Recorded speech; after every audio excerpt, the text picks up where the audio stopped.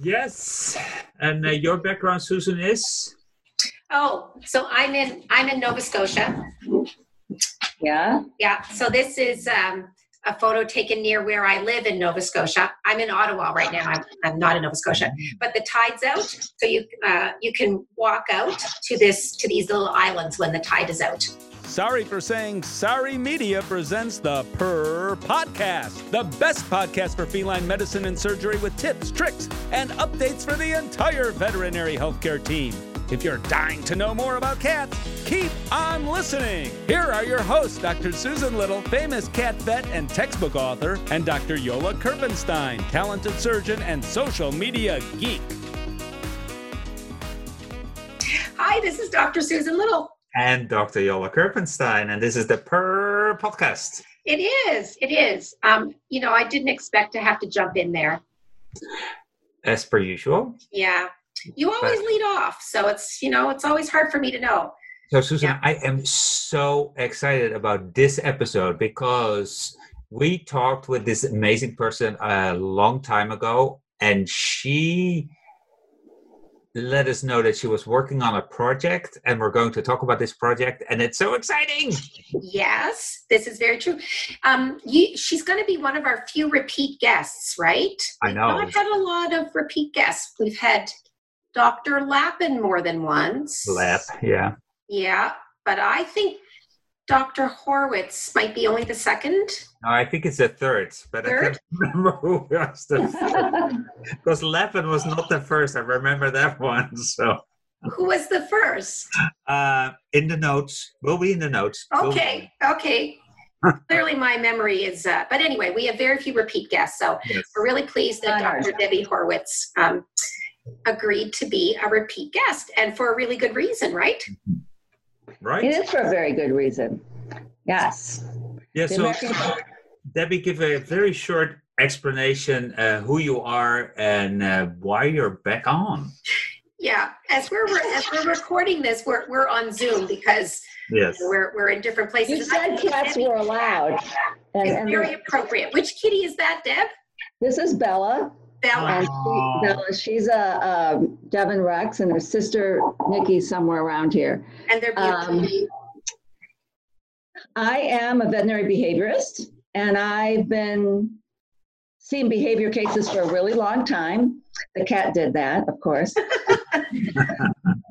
And I do a lot of lecturing, and I write a lot of books. And I'm very excited about the new project we're going to talk about today, because the American College of Veterinary Behaviorists, we've written a book called Decoding Your Cat. And we're very excited. It follows our first book that is about a topic that's never discussed here on Purr Podcast. But it was very well received, and people immediately started asking, where is Decoding Your Cat? So it's coming out next month, and we're very excited about it. Yeah, next month being July 2020, by the way, just to anchor people in time. That's true. This may not be aired till whenever. But we're really happy to have the chance to talk to you about this book that's been eagerly awaited as it's just coming out. So it must be really cool for you to be on the verge of it hitting the bookshelves or the virtual bookshelves, I guess. It's very exciting to have the book coming out. It was very exciting when we had a book before, and veterinarians loved it, and pet owners loved it, and I really feel like cat owners, they want to know so much more about their cat, and they want it based in science. There are lots of cat books out there, but we've written this based in science, and we've used a format that's really easy for them to follow. And the goal is really to take them step by step through having a cat, and then finding and talking about all those little problems that owners create with their cats, because we know cats are never a problem, but kind of zeroing in on things that are 10 cats too many, are 3 enough, things like that. And there's a whole chapter too about feral cats and trying to what to do about them. It's really interesting. That's something new, which most books don't have. I think it's called So Close But So Far Away. And And it's to tell people, what the difference is between a feral and just a cat that's been running loose, and what is trap, neuter, and release, and how they take care of all these animals, and can you make them into pets? It's a very good chapter because I think there's not enough information for pet owners out there about a really touchy subject for a lot of people. Yep, this is really good. So before we dive into the new book, I just want to talk a little bit about the old book, Decoding Your... And we're not saying the word, but it was a really big success. And probably reason for that is that there's not really that much around that does this scientific approach to it. But tell us a little bit how it was received and how people use it without saying the... The D word. In both of the books, we use the same approach. The first chapter in both of them is talking to your pet or understanding your pet's language, something like that. So that's the introduction to, what are they saying instead of my dog's mad at me, whoops, or my cat is spiteful. We talk about how both species use a lot of body language and vocalizations to tell us how they feel.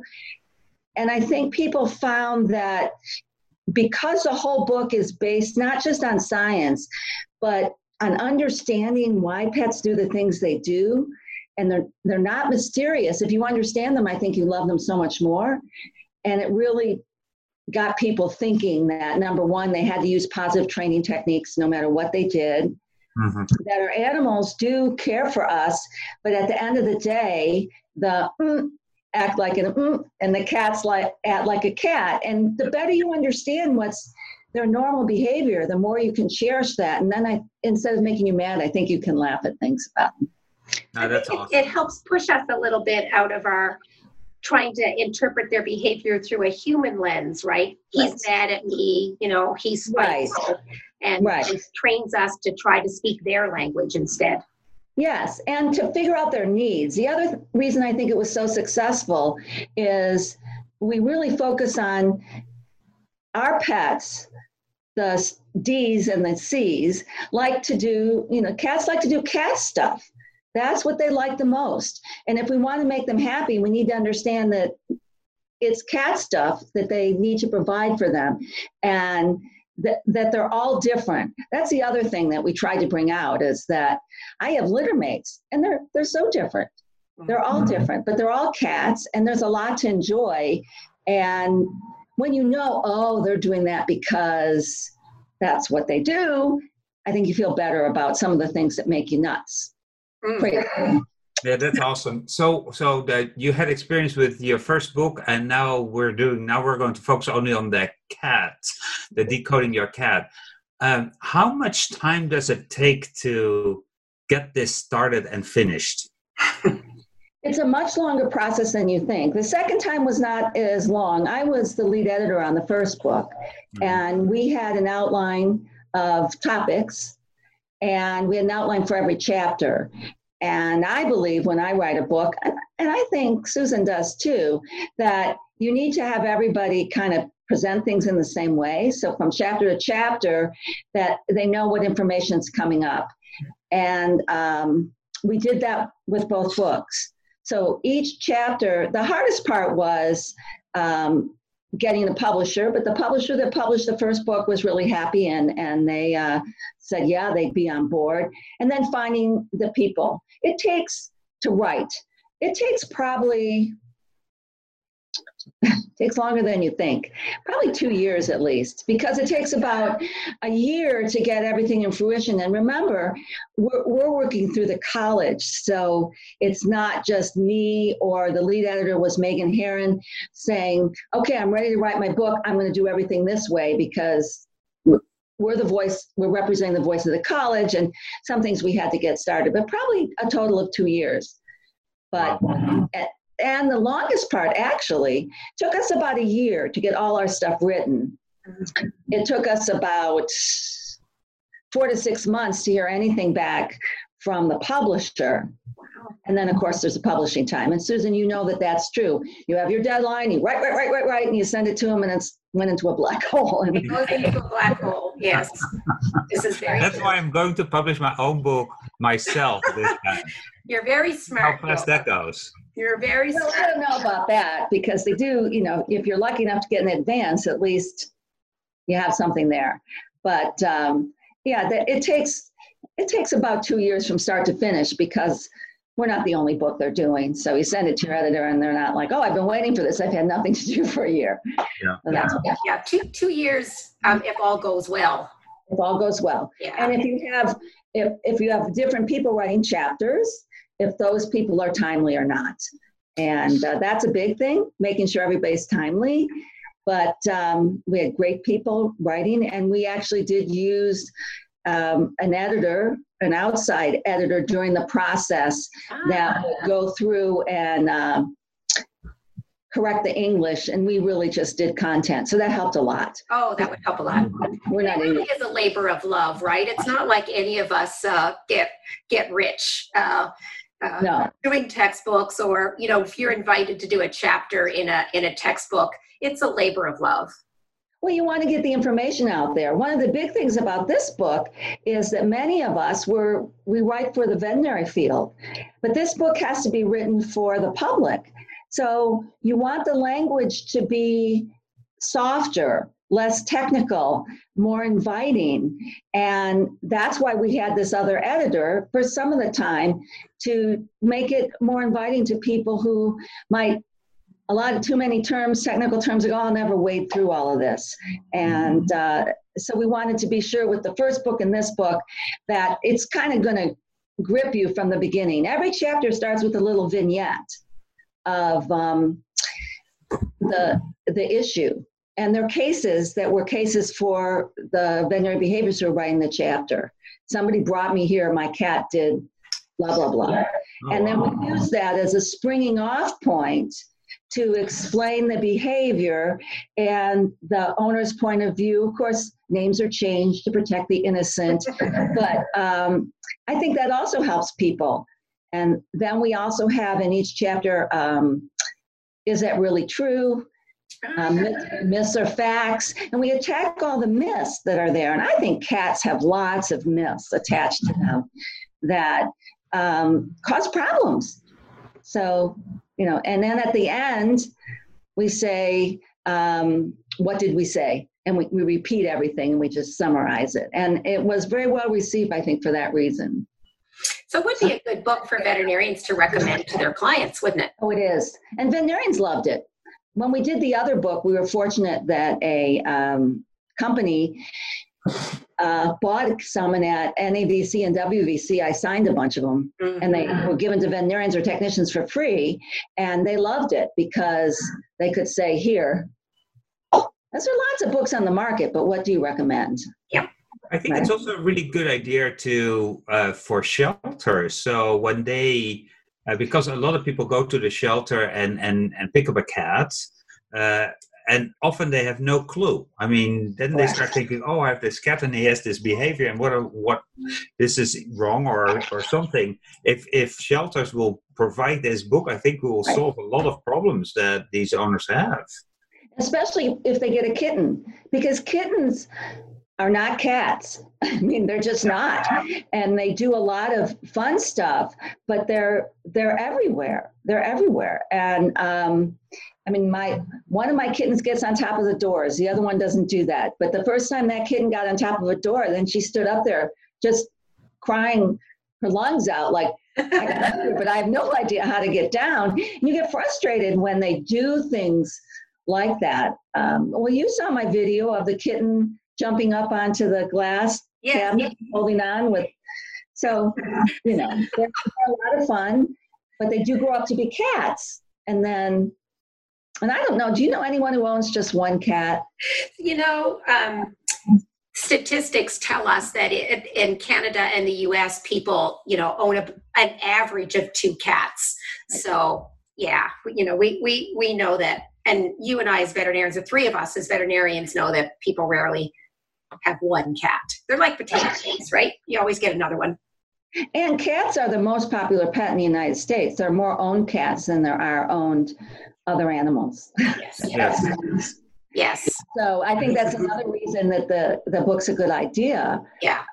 Because they've become very popular, as they should. I think they're wonderful pets to have, but you need to know how to take care of them. And you certainly don't want them going back to the shelters, which is common. And one of the top reasons cats end up back in shelters if they came there, or end up in a shelter if they didn't come there, is what people will call behavior problems, which sometimes are problem behaviors and sometimes normal behaviors. Correct. Yeah. And there's the two common reasons that cats get given up and get returned. Actually, they're the same. People give up their cats because it's fighting with other cats, and people who adopt a cat and take it home give it back because it's fighting with other cats. And after that, it's house soiling. Yeah. And both of those are really not impossible to resolve, depending if you understand what's going into it. And so we do spend a lot of time. We have chapters on what do they really like? Are they social? There's one, our cats are social butterflies. That's what that's called. And then there's one about, cats that don't get along and how to figure that out too, because it is very common. Yeah, it's very common. They're social in their own way. And we somehow expect that they'll be quite happy to live with other cats they've never met, when, you can often do that with people, not always, with dogs, but not always. And somehow we think cats are going to be the same. Right. And that is one of the biggest mistakes. They bring home another cat and they assume that the cats are going to like that. But what we explain to them in the book is that cats do live in groups, but they tend to live in groups that are related. Yeah. So their mothers and their daughters and their mothers and their daughters and their sisters, and they get along better. And you know what else we talk about in the book is that they don't even know how to tell which cats are getting along. People don't, yeah. Yes, they don't know that three cats sleeping on a bed that are each 3 feet apart are not cats that like each other.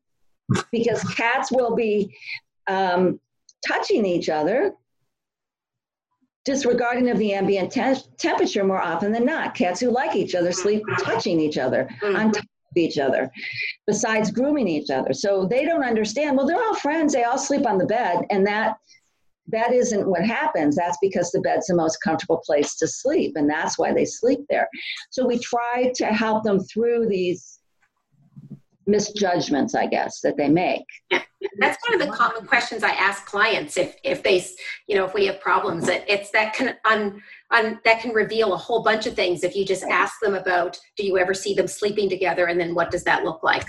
Right. Yeah. The other question is, when do you ever see all your cats in the same room? Yeah. That's another big one. That when you ask people that, they have to think about it, and then they realize, oh, well, never. Well, that's a big piece of information right there. If all your cats won't be together in the same room, then some of them apparently don't like each other. And that becomes a real flashpoint that has to be addressed, but people don't understand that. They don't understand that. Or so why can't one of your chapters is called The Feline Dream Home. What does What is that? Well, Yeah. we spend a lot of time talking about what cats like.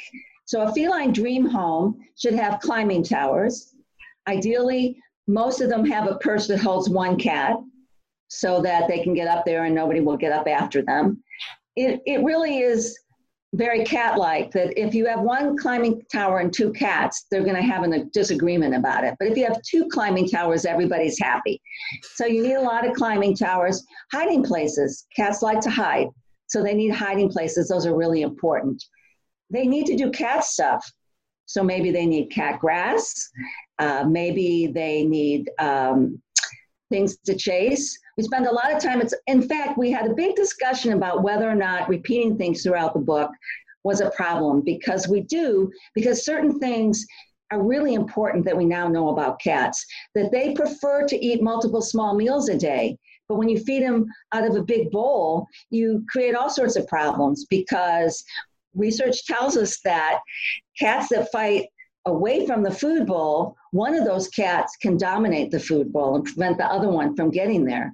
So not only do we tell them you have to have multiple food bowls in multiple places, but cats really like food dispensing toys. They really like them quite a bit. And these guys have been fed like that since they were kittens. And when they want a little something to eat, they go down to they're in the kitchen because it falls all over the floor. But I think the cat's dream home is anytime I want like 3 or 4 pieces of kibble, I can get one. And they go down there and they get their kibble. They like very fresh water. So we want to make sure that there's a lot of water offered for them. They don't like their food bowls where they go to the bathroom. So the dream home also has a lot of things for them to do, but it also takes into consideration their sensibilities about smell and location. And I think that's what cats dream about. And catnip. That's great. And it's crazy because the time is almost already up for the first part, but and we're talking about Decoding Your Cat, the new book that just is coming out July 2020, and we have the amazing Debbie Horwitz, Dr. Debbie Horwitz here talking about it. But so before we sign off, Susan, last question. Oh, gosh. So you said there was a lot of cat myths that you tried to dispel. What do you think is the number one sort of most common cat myth? I know there's a lot, but what's number one? That a hiding cat is a fraidy, unsociable cat. But that really a lot of hiding cats are living in an environment that is not suited to them. And it's not normal for a cat to hide all the time. It's just not.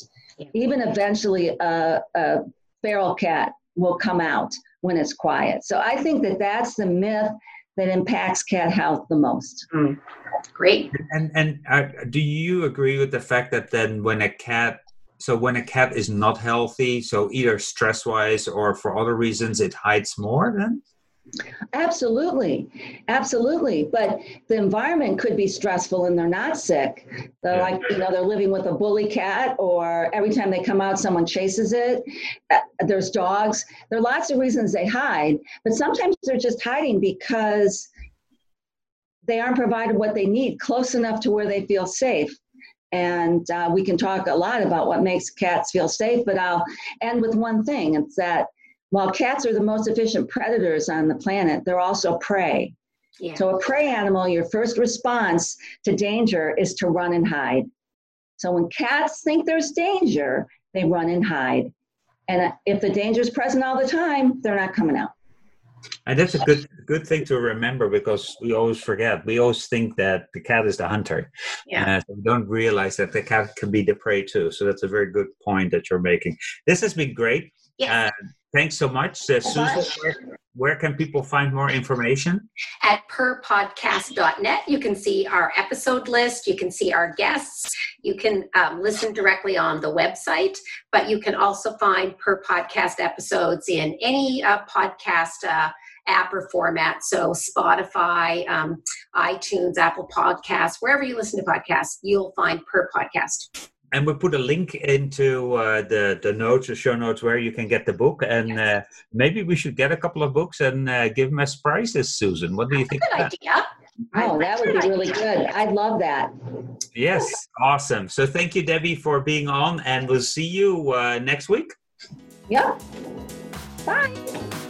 Dr. Susan Little is a feline medicine specialist with 2 cat-only hospitals in Ottawa, Canada. She is best known as an international speaker and as the author and editor of 2 textbooks, The Cat, Clinical Medicine and Management, and August, Consultations in Feline Internal Medicine.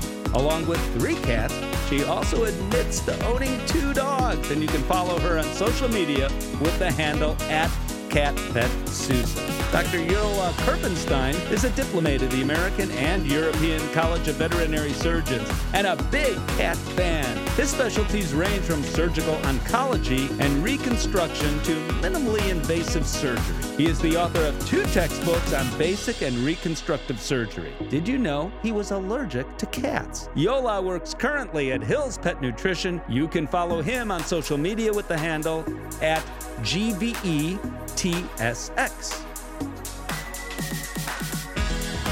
The opinions of this podcast are those by Dr. Susan Little and Dr. Yola Kerpenstein. Veterinary medicine is a complex profession, and often there are multiple diagnostic and therapeutic options for different disease processes. If you're a pet owner with questions, please go to your local veterinarian. If you're a veterinary professional, ask your questions on our Instagram page @PurPodcast.